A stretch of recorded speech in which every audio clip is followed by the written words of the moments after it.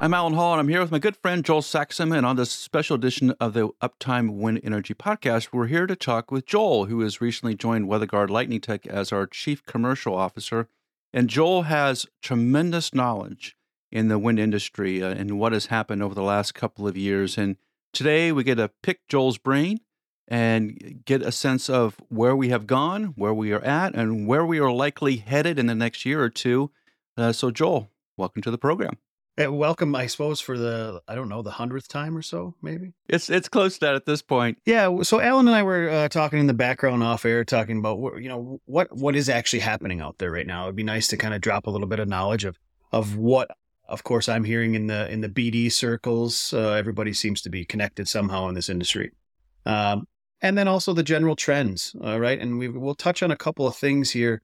So if we go back 2 years ago to ACP in San Antonio, which is really kind of the first real kickoff. I know we had O&M previous to that. I think that's right? So we had O&M in San Diego. And at that point in the industry, everybody was just coming out of COVID. Those were really some of the first events, right? We had, if we all remember, in San Antonio, we had COVID tests before we could walk into the building, and what fun that was. And at that point in the industry, it was like everybody was just trying to come awake again. There was a little bit of discontinuity between organizations. You could feel that everybody's just trying to feel their way around. And technician-wise, it did seem like there was a huge competition for technicians, like we have seen now. And then as we progressed over the last year or two, it's really, I think, changed dramatically in terms of the number of players in the marketplace. Even if you look at the number of drone companies that we saw a couple years ago versus today, dramatically different in terms of just sort of the knowledge base. You still see the same key people around. But in terms of like the business development side, it has been a little bit of a rough road, right? Even with the IRA bill, it has been a little bit of a rough road. Yeah, absolutely. So, I mean, the IRA bill was designed to spur on projects, right? They say, we're going to get PTC funds back, basically, or credits back, basically back the same way they were before the IRA bill was passed. So, every 10 years, put X amount of dollars into your wind farms, get them up and running again, and you'll requalify for these credits, which I think are like 2.8 cents per kilowatt hour or something right now. And then on the heels of that was also the ITC, which is investment tax credits, which was a 30% tax break on things that qualify for it that are in the renewables industry, but built here in the U.S. So it was designed to spur these things on. Now, to get the economic machine moving, it doesn't happen overnight. That bill was passed last August, I think, Alan, if I'm correct. So we're 14 months past it now. And if you look at some of the charts and graphs that the DOE has put out, you'll see a lot of little dots and pins put in maps all over the place in the U.S. based on who is taking advantage of it, right? Like who's making products and starting manufacturing facilities. So we've even seen, like, I guess, like here up in my home state of Wisconsin, a shipbuilder now. So it's an offshore ASVACT and Crowley building a vessel up here for offshore East Coast U.S. So that ITC idea in the bill there has spurred on some movement. We've talked about some others on the podcast about, a tower factory down in, I think it was New Mexico, and some others taking advantage of it as well. You're finally, in the BD world, you're finally starting to see that happen. You're starting to see things where people are going, oh, well, this person's now doing a repower because they weren't quite sure before. I know of one operator where they have, I think 8 or 10 repowers that they plan on doing in the next 3 to 4 years that weren't on the docket before the PTC or before the IRA bill and the new PTC funds were there. And these wind farms aren't the 10-year-old ones. They're 17, 18, 19-year-old wind farms that they may even put all new technology on, right? Take the whole nacelle off and put a new nacelle on. So with that will come a ton of work, right? So from cranes to go all the way down to the people that support on the ground, getting mats and cribbing and bearings, major corrective exchange, smart people that do that, new gearboxes. Unfortunately, some of those components will have to come from overseas, but it will be all U.S. labor, installing all of those here. And hopefully as the ITC credits kick off and we build more things here in country, more and more of those components get built here as well. Does that shift in the industry in terms of hardware translate this year, next year? Because I feel like we're still 3, 4, 5 years out on the effects of it, just because of the time it takes to build a factory, to build a ship, to make a tower factory. It's slow. Yeah, I think full swing to feel the real economic impact of it we will be so far removed from the bill passing that you'll just feel like it's normal again, right? Like you say, like 2, 3 years down the road, it could be things kicking off and that were really actually tied to the IRA bill. But at that point in time, you won't even really feel it because it'll just be, this is how we do business now. Because that's the IRA bill is it'll be in place for a long time. So the smaller components, the lighter things are happening now, but it'll take a little bit for the major component stuff. Yeah. Right. Even though there's a lot of talk about offshore wind, because that's where a lot of the auction money obviously is, big numbers make headlines, and some of the contracts and the PPAs that are bouncing around there make the news. But the vast majority of wind in America is onshore, and that's where the action is at the moment, right? Yeah, absolutely. That's actually when I was taking notes to chat with you today. That was one of the things I put on there. It's like my second bullet point. The focus in news is offshore wind in the U.S. It's this pretty shiny, new glittery thing that's in everybody's face. But don't forget onshore, right? We've got 70,000 plus turbines in the U.S. And that is where 99.99% of the action is happening commercially in the United States. That's where all the companies are working, all the service companies, all the ISPs, most all of the parts. Like I said, there is some stuff happening offshore, but the bulk of the economic wind engines here in the States is still securely in the onshore world. And that drives all the way down to companies that do crane work and the heavy lift and replacing generators and all those companies you don't really hear about. I mean, I know we put out a recent post asking the industry, hey, identify these key players in the U.S.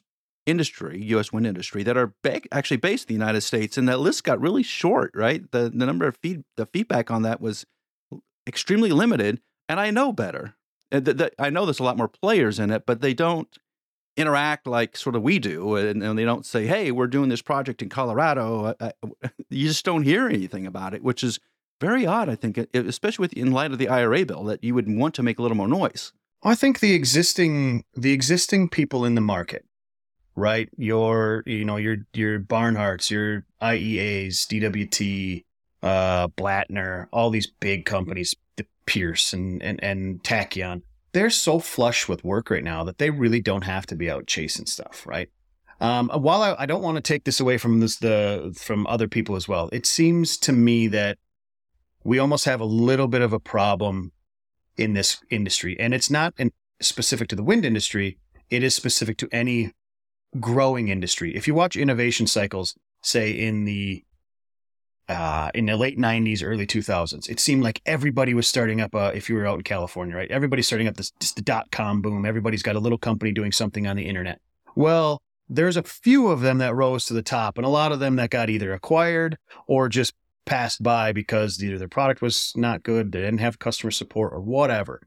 That innovation cycle happens in all industries, right? That innovation cycle happened in the auto industry in 1920, 30, 40. How many auto manufacturers were there that just aren't around anymore? And they've all either consolidated or the products went off. And that happens in almost every industry that grows. Right now, we're in that in the U.S., where you see a lot of places you see, every Tom, Dick, and Harry starting up a company that, oh, we do this, oh, we do that. At the same time, if you start a company and you don't have the HSE stuff in place and the quality things in place, like, you're going to run into a lot of teething pains. You're going to hurt. You're going to feel a lot of pain for a long time. And you can start to see some of these people doing that at the same time of this wicked shortage of labor, and even greater shortage of good and trained, educated labor that knows what they're doing, where you don't have to go and teach everybody everything all the time. So you have companies that are starting up that might have one or two good, smart people in them, and then they brought along a bunch of friends to try to start this thing, and they're either making it and getting contracts, screwing them up. Other people have to come in and kind of rescue them, or there's quality issues or HSE issues. And so the large companies, the OEMs, the big asset owners that are, need all these services are getting quite bent out of shape about the quality that they're getting. So while we're sitting here going, there's so much work, which is true. Everybody's like, well, I'm starting a company. I'll do this, I'll do that. But then you go to the people that are using the services and they're not happy with the results. So you have a kind of a weird thing going on there where now, even though there's all kinds of work to be had, these smaller companies are going like, where's it at?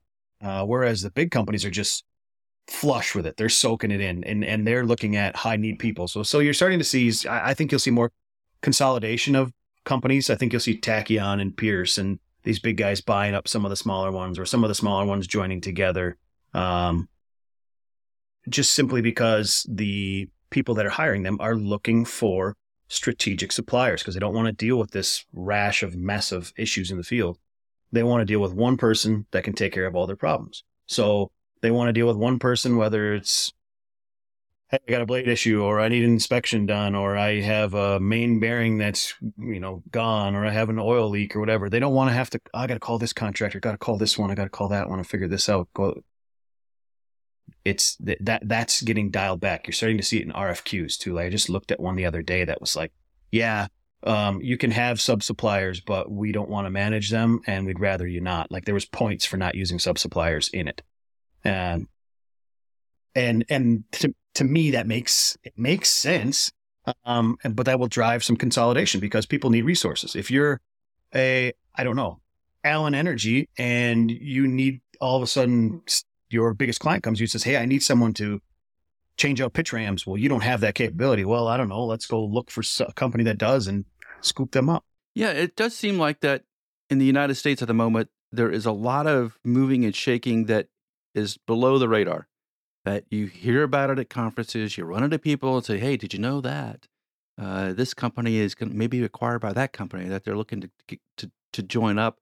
In Europe, it seems like most of those transactions have already happened, that unless you bring something really unique to the marketplace that has not been seen before, that it just doesn't seem to move anybody. And maybe that's just a different sort of business environment, U.S. versus Europe, but it does seem like the Europeans have shaken this whole system down a little bit and have found the companies are going to be around a while and then focused. And I agree with you. In the United States, we're still in that shakedown period. We're trying to figure out who's here for the long term and who's just testing the water a little bit. And does that then force like the operators to be a little more leery of what's happening? Do they do a lot more vetting of these companies? Are they looking for insurance products to come along with it? Are they monitoring the sites closer when repair work is going on? What are they doing? Well, I think you're 100% correct on this, the acquisition portion, Europe versus America. America right now is grow as fast as you can. We're grabbing companies because you need resources. Well, whereas in Europe, it's more, we'll grab a company strategically being like, maybe we're looking to sell our group and we need to add in some capabilities or something like that. Whereas in the US, it's just a revenue chase, right? Everybody like, this work is going to be here. I have a shot at it. If I don't go grab people, I'm not going to get it. So we're just not as, we're not as mature. The industry isn't as mature here as it is there. But back to your question about what are the asset owners, the OEMs doing? From what I've seen, the tender processes are getting more difficult. They're asking for, again, more references, more track record. Like if you don't have a track record, you might as well not even, it's tough to get in on some of these because you're competing against some good competition, right? If you're looking for a major OEM or a major asset owner and you're a drone company, like XYZ drone company isn't going to get it. It's going to be a ZiteView, a SkySpecs, a Thread, like someone that's there and is established now because that industry is there. If you're a blade repair company, but you've only been around a year, unless you know someone in high places, good luck.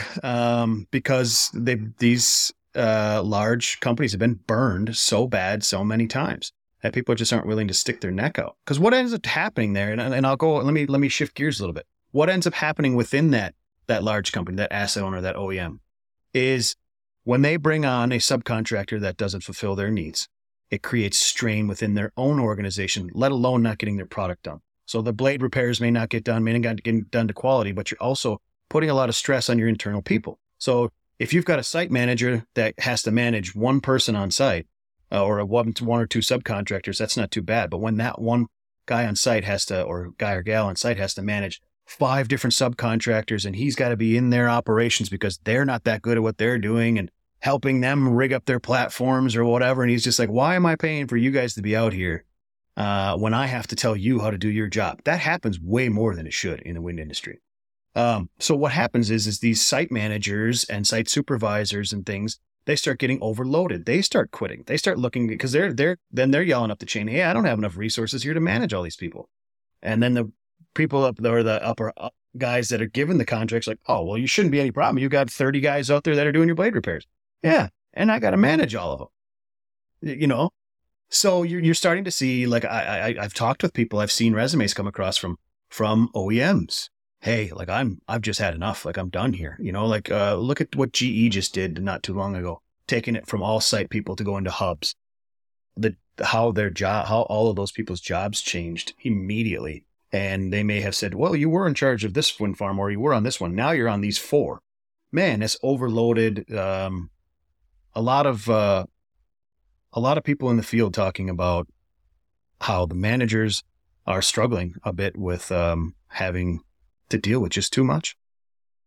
Yeah, and that, I guess, sort of gets into the next question, which is about technicians, right? So everybody is getting strained. There seems to be a real lack of technicians, particularly technicians with experience. And we know how tough the industry can be. It's sort of a young person's game at the minute. Because if you're fixing blades or out in the middle of West Texas working on stuff, it's not particularly easy to do.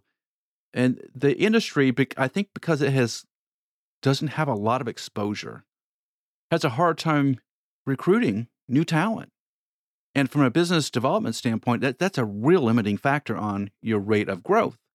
Yeah, absolutely. I mean, you run businesses 2 ways usually, right? Demand on the business side drives demand on the operation side, or demand on the operation side drives demand on the business side.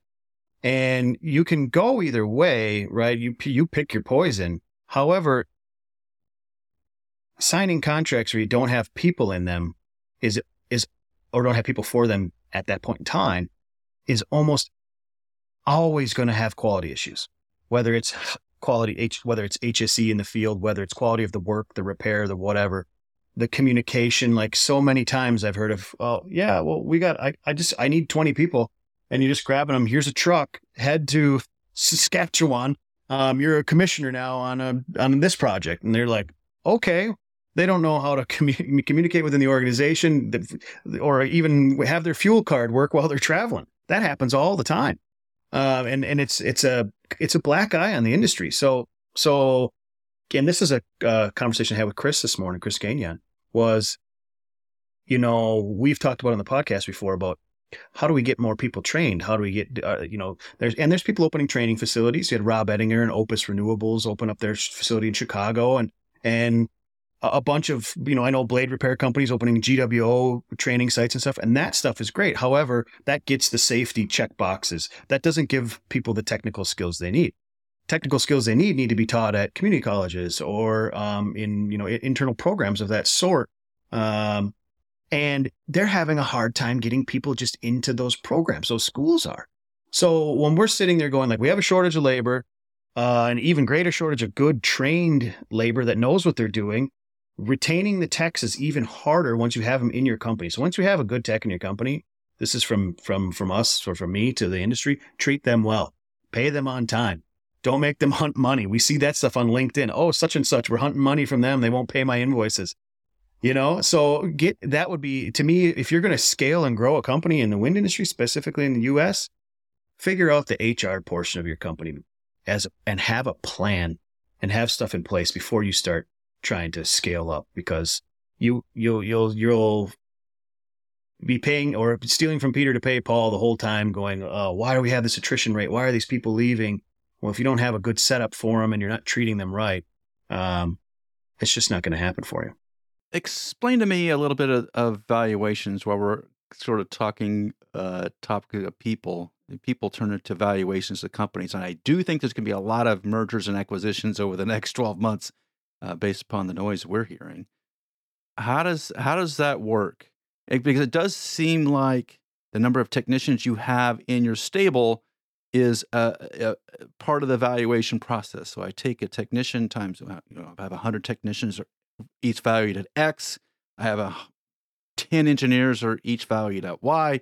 That sort of, plus all the equipment I own, I guess, that turns into a valuation. But that doesn't always align with what I'm seeing in some of these numbers on acquisitions. Yeah, the tough thing here is, okay, so diving back, and this is the base of the technician problem. Every company operates, not technician problem, the technician conundrum, I'll call it. Every company operates differently, right? So since wind is, especially blade repair, is such a seasonal market, unless you're a big company and you can send people to Brazil or Australia or whatever in the wintertime, you're up here, you have a shoulder season, you go up, you get busy as hell, and then you kind of slack off. So what ends up happening is instead of hiring employees, a lot of these companies hire contractors. Well, no intelligent contractor is going to sign an exclusive contract as a contractor unless they're getting paid the whole year. And no company really wants to do that. So the majority of these people are free agents month after month after month. So if I'm a blade technician, I might be working for, company Y this week and company A next week. And I might have jumped because a dollar, or I may have jumped because I didn't like the guy I was working with. But either way, you can't really count on that valuation wise, right? Unless it was a stable of employees.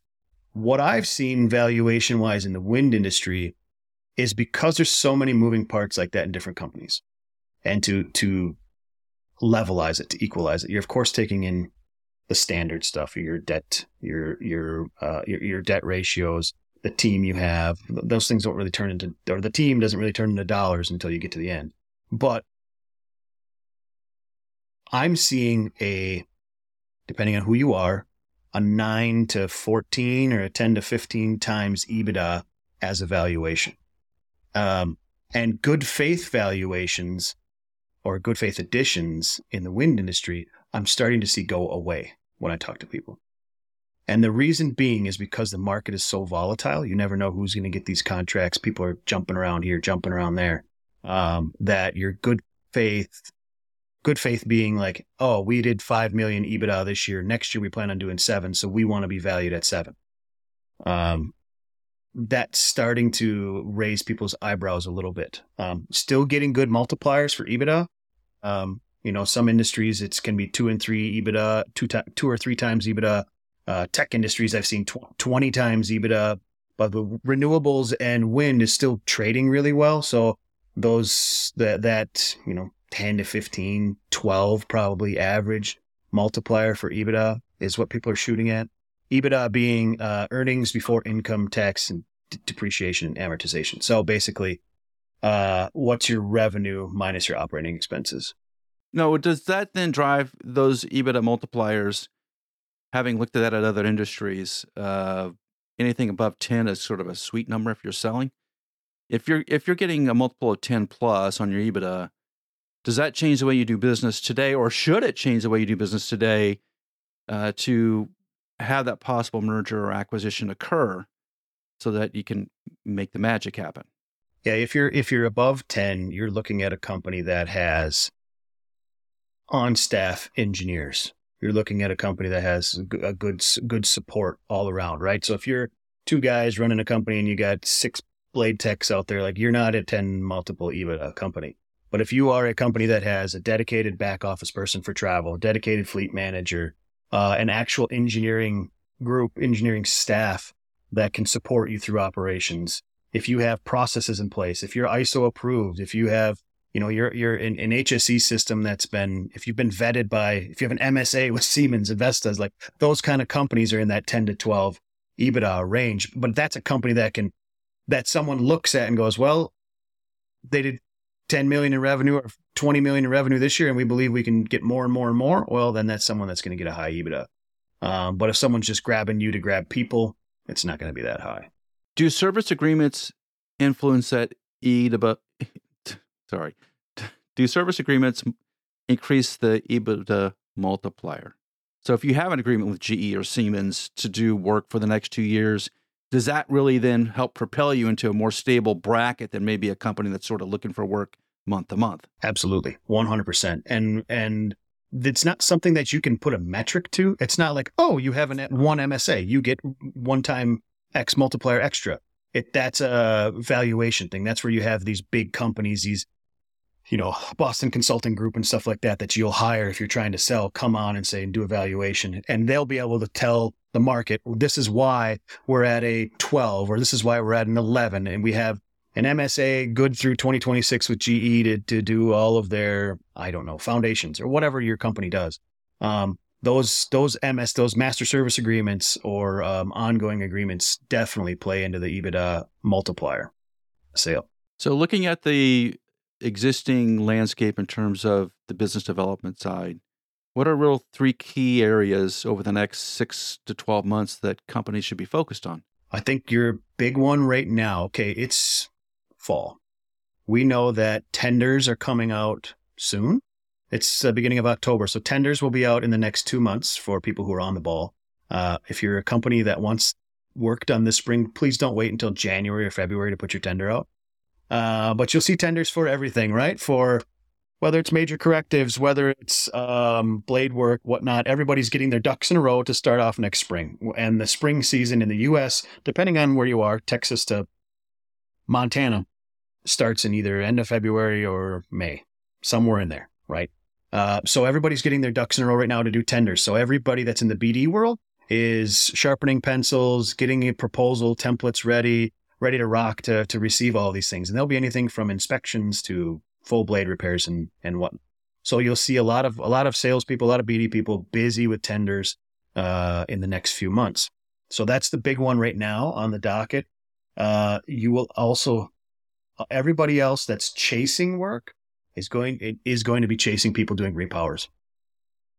Because no matter what sector you fit into in the wind industry in the US, somehow your product or service more than likely is impacted by repowers, whether it's bolt tensioning or cable sales, or our buddies at 3S Lift selling lifts, or ourselves selling strike tape. It's the when those things are coming down, it's some of the best opportunity to upgrade, retrofit, get everything ready to go for the next 10 years for that wind farm. So, you're starting to also see, here's another one that's kind of popping up, general contractor representatives for repowers. That's the person to talk to. If you know who those people are at these companies and you're trying to speak with someone doing a repower, that's a good one to chase. So tender season is upon us. Also, people that are chasing things are chasing getting ready for repower season. And repowers can start earlier, right? Because if you can do crane work, you can start plucking stuff as long as things are ready to go. You're usually not waiting for resins and epoxies to dry in certain temperatures or anything like that. So they're cycling all the time, but again, the wind industry is kind of used to a slow winter field operation wise. So repowers tend to follow that same path. Okay, that's really interesting. If I was going to choose number 3, it's getting yourself some technicians right now. Yeah, absolutely. The tough thing with that is, okay, so I'm going to give you, here's a theory for you, Alan. This is one of the theories I like. Or not theory, an idea. So when I was in oil and gas, we used to operate this way. If I hired Alan Hall as a technician, I would pay Alan Hall, I don't know, $70,000 a year. You would get, you'd get $70,000 a year. Okay. And you get that salary year round. So every 2 weeks, you'd get your paycheck deposited. However, for that $70,000, you owe me 200 days. So 200 days, because we work in the field, remote, it's, 6-7 days a week on site, 200 days during the busy season, or 180 days, or however you want to structure the contract. you may eat through it real fast in the summer, like between April and September. Man, you might be at 180 days already. Well, that's good for you. You made your salary. Now, every day that you work extra after that, then I give you, or every hour you work extra after that, then I give you what your hourly rate would be. So there's a possibility of a technician that's working into Christmas or November making a really good year. But what that also does is that gives that maintains that employee. So you're keeping him or her, and you're keeping them happy. They're not having to struggle to go like, where am I going to go next? Where am I going to go next? Because they're getting a paycheck every 2 weeks. So they work for you. They're going to be more loyal to you. They have the possibility of making a bunch of money. And then the other side, the backside, upside to the company is if you have a group of good people that you do this for, and say you are slow, well, then you guys got to come into the office and you got to do training, or you've got to get kit ready. You got to test PPE. You've got to, training is the big one I always like to do. But that's how we used to do things in the oil and gas world, because you'd have people, because the jobs were cyclical and you might be out for 3 months at a crack and then home for a month. Well, you didn't lose that person. All the efforts you put into training them and getting them up to speed on your processes and how your company works, you didn't lose that person, but they're there for you when you're ready to go back out to the field. So it keeps them happy and it keeps you able to grow. So that's a theory. That's how I used to pay people. That's innovative for wind right now. I think a lot of it is just for the hours you work, we'll pay you, and what you're not working, we don't pay you, and we'll see you next season maybe. And I think that really hurts the industry more than you think. Yeah, absolutely. So if it was me and I had a company and say I'm going to go blade repair company. If I had 10 blade teams, that means I've got 30 people, 25 people. The 10 leads on the teams, I would set this up. I'd say, hey, the last 3 years you made 70 grand, 80 grand, 90 grand, whatever. So I'm going to give you an average of this much, and that's going to be your salary. And if you can do that for those key people, keep them around, then it tends to actually trickle down too, because the next guy in line likes working with this guy. And he's like, hey man, if I do good, I can get that as well. I can get a steady salary in the wind industry. That's the kind of stuff we need, because right now, like you said, you should be going and finding technicians. That's a BD job as well. Like everybody's a recruiter in the wind industry, whether you're client facing or not. So so you've got to be out there pounding the ground. And what it is it's attrition. Like right now, there's everybody's left or getting close to, right? It's October. So you don't know. You may think you've got, Joe and Jessica and Sarah and John for next spring, but you don't know unless you secure them somehow. Yeah, it's the industry is such fluctuation. I know we like to think of ourselves as being fully established and running full steam. There are some weak spots, and there's some really good growth spots that I've seen over the last couple of months where I'm really have been impressed by the companies and the people that they have assembled, and it's sort of an inflection point, I think, in the U.S. industry. And Joel, it's been really good to pick your brain on this, because we don't get to talk a lot about business development and what's actually happening on the street like this. And I think there's a lot of interested listeners to this, and I'm really glad we had the time to spend together. So, hey, everybody, this is going to conclude this episode of the Uptime Wind Energy Podcast. Check us out on all the major platforms. And if you like what Joel had to say today, leave him a comment or leave a 5-star rating for us on your podcast platform.